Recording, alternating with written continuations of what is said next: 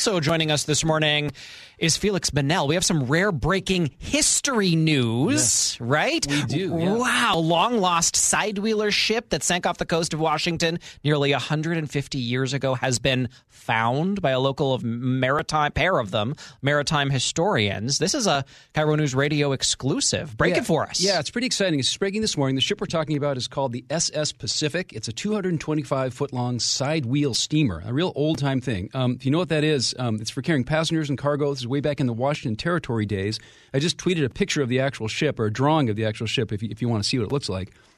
It was on its way from the Puget Sound in Victoria to San Francisco when it collided with a big sailing ship in the dark off of Cape Flattery on November 4th, 1875. That's officially a really long time ago. Yeah. Now, when the Pacific went down, it was a terrible tragedy. Loss of hundreds of lives makes it one of the most, if not the most, deadly maritime disaster in Northwest history. The guy who led the search for the SS Pacific is named Jeff Hummel. He's in his late 50s. He's been doing underwater recovery of historic boats and planes with his friend Matt McCauley. Matt's a good friend of this show, by the way, since they were in high school on Mercer Island over 40 years ago. I'm not hearing anything. Let's see. The wreck is in remarkable condition, and we believe that it is going to be just an absolute treasure trove of artifacts from this era, absolute time capsule. We believe that we will find items made of leather. We believe we'll find items made of cloth. We'll find bottles of wine. I mean, the state of preservation is really incredible. Jeff Hummel's been searching for the SS Pacific for about 30 years, and he's certainly not the first guy to look for it. The fact the wreck happened in 1875 means that reliable data to locate the vessel was hard to come by.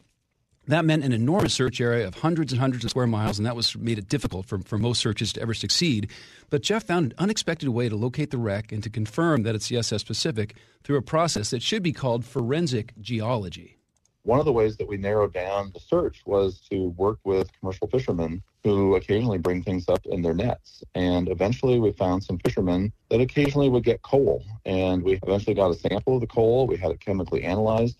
And we're able to determine that the coal came from a coal mine down in Coos Bay, Oregon, that was owned by the owners of the ship and would have been part of the fuel that the ship had from San Francisco. It's like CSI shipwreck. That's pretty cool. Incredible. Now, they just secured legal salvage rights to the wreck here in federal court, and they're being a little bit cagey about the specific whereabouts. They do say it's at a depth of somewhere between 1,000 and 2,000 feet below the surface.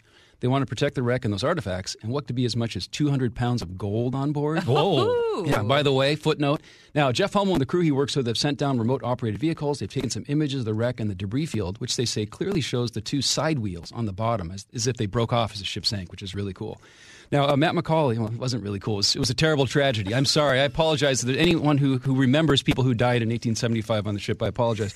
Now, Matt McCauley's leading the historic research efforts and what he hopes will be preservation and display of the artifacts in a museum. Matt says that in 1875, many miners were leaving Victoria, headed back to San Francisco after being in the Cashier district of far northern British Columbia, where a gold rush was underway. This means the SS Pacific was packed with hundreds of passengers. They were jamming people into the vessel. The carpenters were nailing up bunks in the salon deck to accommodate all these people. So it's not like they had tickets and they knew exactly. They were just cramming them on. So no one knows exactly how many passengers were aboard. It could have been as many as 400. And then one of the old books I have from the 1890s that talks about this wreck, it lists all these names of all these European Americans, and it says, and 41 Chinamen, which is sort of sad to see it listed that way. Now, about the actual disaster, it was around 10 p.m. on the evening of November 4th, 1875, as the SS Pacific was making its way south near Cape Flattery.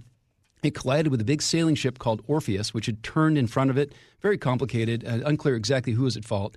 But that sailing ship was empty and headed north to Nanaimo to pick up coal. Now, the Orpheus was just a few years old. It was made of 12-inch thick oak, and the SS Pacific was 25 years old and was clad in 2-inch thick planks, so it was really no match. And in the dark, the Orpheus was under sail. It was also damaged in the collision. The crew of the Orpheus assumed the Pacific was okay, and it just kept going. They didn't hang around to try to pick up survivors. Yeah. Plus, they're under sail, and it's hard to really navigate. It's dark, and you can't see what's happening. So it didn't take very long for the Pacific to sink. Only a handful of details of what happened came to light afterwards because there were only 2 survivors. One who floated around on debris for 40 hours. Oh, my. And one who floated around on debris for 80 hours. Oh, my goodness. Insane. Now, among those lost was the captain, who was brother-in-law of former Confederate President Jefferson Davis. Another was the husband of Frances Fuller Victor. She's one of the most important West Coast historians of the 19th century. And there's all kinds of stories like that about the Pacific. Then there's all kinds of research to do. As far as the wreck, Jeff Hummel says the next thing is to do more site analysis next year. We're planning on doing artifact recovery from the debris field next fall. So sometime like September, October of next year, we'll do that. And the debris field is a few thousand square meters, and we're going to develop some equipment to recover and preserve the artifacts from there. So this is in the early stages of the recovery portion of the project. Now, Jeff and Matt are used to things taking a long time in terms of being patient. I mentioned they've been doing this sort of thing since high school. Some people might remember this story from the early 80s. One of the first things they ever recovered was a Navy plane off of Sand Point on Lake Washington, a Curtiss Helldiver. It's under restoration in Colorado and likely to become one of only 2 remaining examples of that plane, which are still flyable. Matt and I are responsible for 50% of the flying relics of that particular airplane. And it would have been scrapped and melted down into pop cans if we hadn't done what we did. And we pulled it out at age 19, and when we see it fly, we'll literally have our grandchildren with us.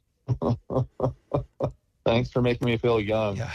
Now, side note, I used to go to parties at Matt's house at Mercer Island back in the 80s, and that Helldiver was in the front yard with a tarp over it. We would stand around drinking beer, looking at the Helldiver airplane. Yeah. Then the Navy took it away. It's a crazy long story. So anyway, the SS Pacific being discovered, this is huge news. This will take years to unfold, but it's pretty big news. Every shipwreck expert in the area knows this is the most important wreck that's been missing for almost 150 years.